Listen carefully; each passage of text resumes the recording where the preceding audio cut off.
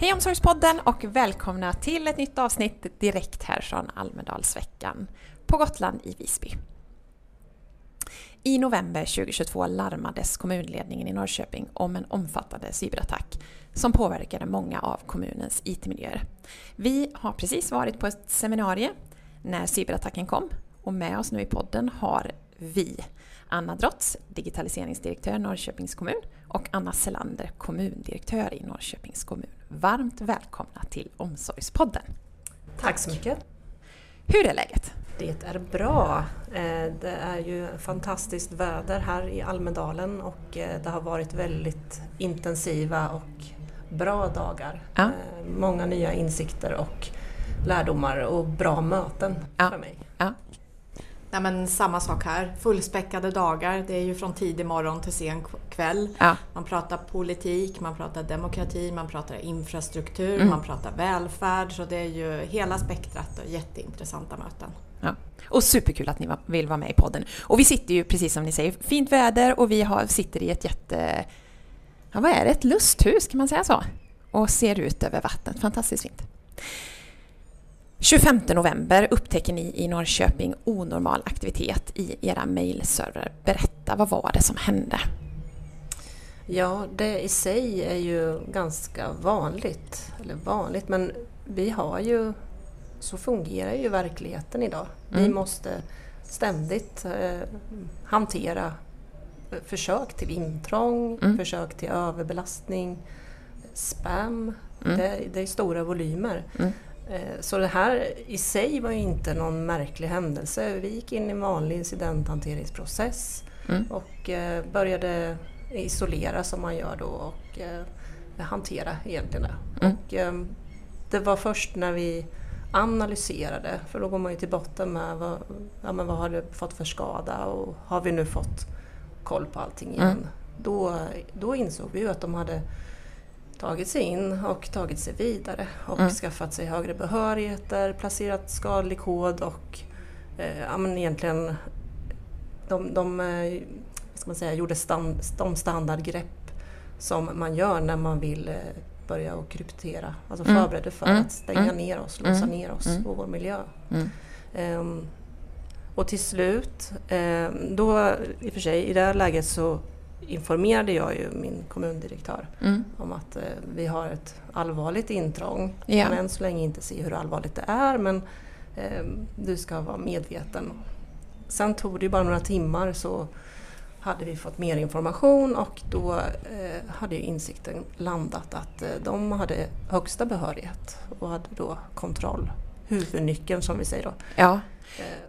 Full kontroll över våran IT-miljö. Den var i händerna på någon annan. Det var... man får ju nästan lite rysningar.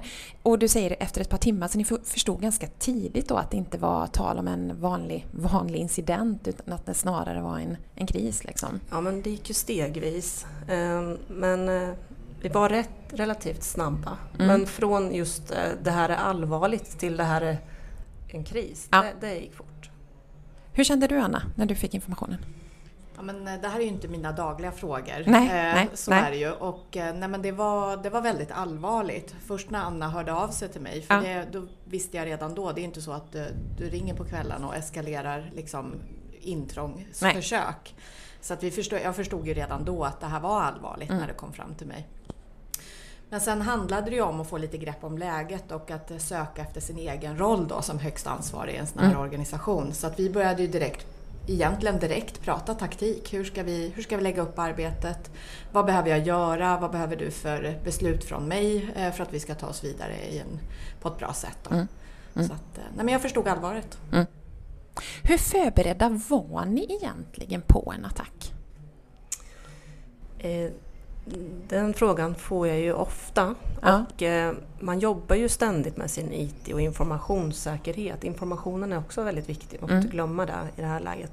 Men så vi hade en god förmåga att stå emot egentligen. Men vi hade ju inte övat den här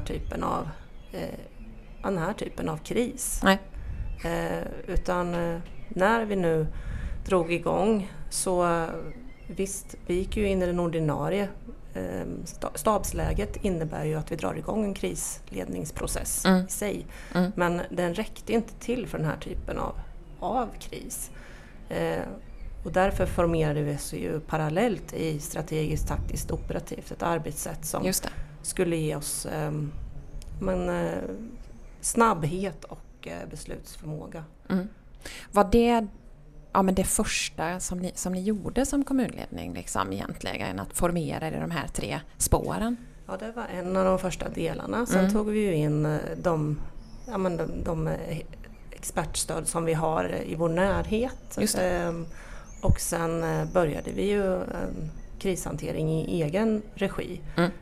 Kallade in de som vi kan. Och det var ju lite rörigt, men ändå vi var snabbt igång med ett arbetssätt. Sen kom vi ju fram till en punkt när vi kände att det här blir svårt att hantera helt i egen regi, även i förstärkt regi. Vi behöver ha in en riktig, alltså en erfaren expert på hur man tar sig vidare. Hur tar vi tillbaks kontrollen? Hur kastar vi ut dem och hur vet vi att de är ute och inte kan ta sig in igen? Och i det läget hade vi ju dialog med både polismyndighet och MSB och andra aktörer. Så att det var inte så att vi stod helt själva fram till det, utan vi hade ju dialog med viktiga parter. Just det. För det här är ju ett brott. Ett intrång är ju ett brott likväl som ett fysiskt inbrott. Precis. Och så en polisanmälan absolut, men också en anmälan till IMY. Och det handlar ju om att vi inte kunde avgöra om är det känslig information, personuppgifter som har läckt och så vidare. Så det måste man ju göra. Ja. Vilken påverkan fick det i verksamheterna då? Eller fick det någon påverkan? Vi fick en viss påverkan, inte på viktiga tjänster till Norrköpingsborna ska jag säga, men man kan säga att vi fick förändrade arbetssätt. Just det. Där vi fick jobba analogt under några dagar. Och det påverkade våra politiska sammanträden där man hade 1,5 decimeters höga med papper istället för liksom digital information. Vilket är utmanande när man är en stor kommun med 85 ledamöter i fullmäktige. Men också inom hemsjukvården, inom förskoleverksamheterna där vi har digitalt stöd idag. Just det. Så det handlade om att hantera medicinlistor, att kunna ta sig in till brukare och att inte äventyra människors liv och hälsa. När ni då blickar tillbaks, och det finns säkert jättemycket som gick bra, men om ni vill nämna, men det här gick riktigt bra under krisen, vad var det? Det är de här mjuka värdena, tänker jag tillbaka på. Det var en positiv anda, en väldigt liksom, kämparanda. Man kom tillsammans, så att vi har ju fått en teambuilding aktivitet utan dess like. På köpet? Ja. Men att alla slöt upp, och det gäller både i min verksamhet och på IT-sidan, men också överlag. Vi fick ju hejarop från varenda verksamhet, och alla ville ju vara med och göra sitt. Så just att vi har den kulturen, för det är det handlar om.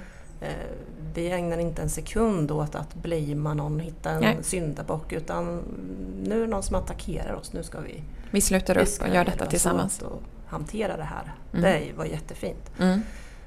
Och sen har jag tänkt mycket på, vi har gjort lessons learned såklart, och det finns ju mycket vi kan göra bättre, men just ledarskapet i de här delarna, att vi från topp till botten faktiskt var ledare. Klev fram. Och man kan tycka att det är ju helt naturligt. Men jag fick många kommentarer som att jag är så glad att tänk att du är här natt när alla satt och jobbade. Ja, men det är självklart. Ska jag sitta hemma och dricka vin en fredagkväll när det pågår det här på jobbet? Nej. Det är mitt ansvar. Men det är nog inte självklart. Och det handlar mycket om vilken kultur och vilken ledarskapsförmåga vi har. Precis. Nej, men ledarskap, men också medarbetarskap. Verksamheterna fortsatte fungera. Måste man ju ändå säga. Och det kom mjuka värden igen då. Det kom meddelanden i internposten. Jag kommer ihåg att jag fick en chokladask med hjärtan där man sa att vi förstår att vi inte får veta mer, men tack för att ni gör det så bra. Så det gick hela linjen. Och i det måste det ju kännas som att man också, för er då, att man ändå får en extra, men att man ändå kavlar upp ärmarna än mer då, kan jag tänka, när man får den responsen ändå. Man hann inte känna efter så mycket när det pågick, så var det ju. Men vi var ju allvarliga, vi var beslutsamma, vi kunde vara lite oroliga ibland över utvecklingen, men vi kunde också skratta. Så vi hade väldigt bra dialog och förmåga på alla plan under det här, och jag tror att det stärkte oss. Om det finns det någonting som ni, när ni har reflekterat över det som hände, som ni känner att men det här skulle vi kunna göra annorlunda eller göra bättre? Ja, men förutom de här, vi kan ju alltid stärka upp vårt IT-stöd och övervakning och allt det här, och vi kan jobba med att förbättra våra krishanteringsprocesser och sådana saker. Men för mig har ju det här med kommunikation varit, och det är ju oftast det som man lyfter fram i krishantering, att det är det som är utmanande.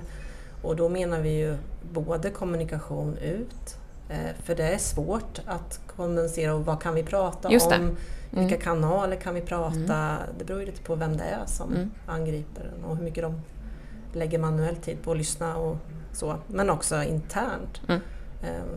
Och där kan vi bli ytterligare, det kan vi bli mycket bättre på, och det kan man väl ständigt förbättra. Det kan man ju ständigt förbättra. Ja. Vi kan väl konstatera också att vi behöver öva på fler scenarier än vad vi har gjort tidigare. Så det är också någonting som vi redan har startat, där vi tar in nya övningar som till exempel översvämningskrisövning har vi haft. Vi kommer att träna cyberattacker framöver, därför att det är sådana scenarier som vi inte har tränat på tidigare. Nej. Som är träning. Som är träning. Stort tack Anna Drotz och Anna Selander för att ni kom till Omsorgspodden och delade med er av detta viktiga arbete som ni genomförde när ni var utsatta för den här cyberattacken. Tack! Tack!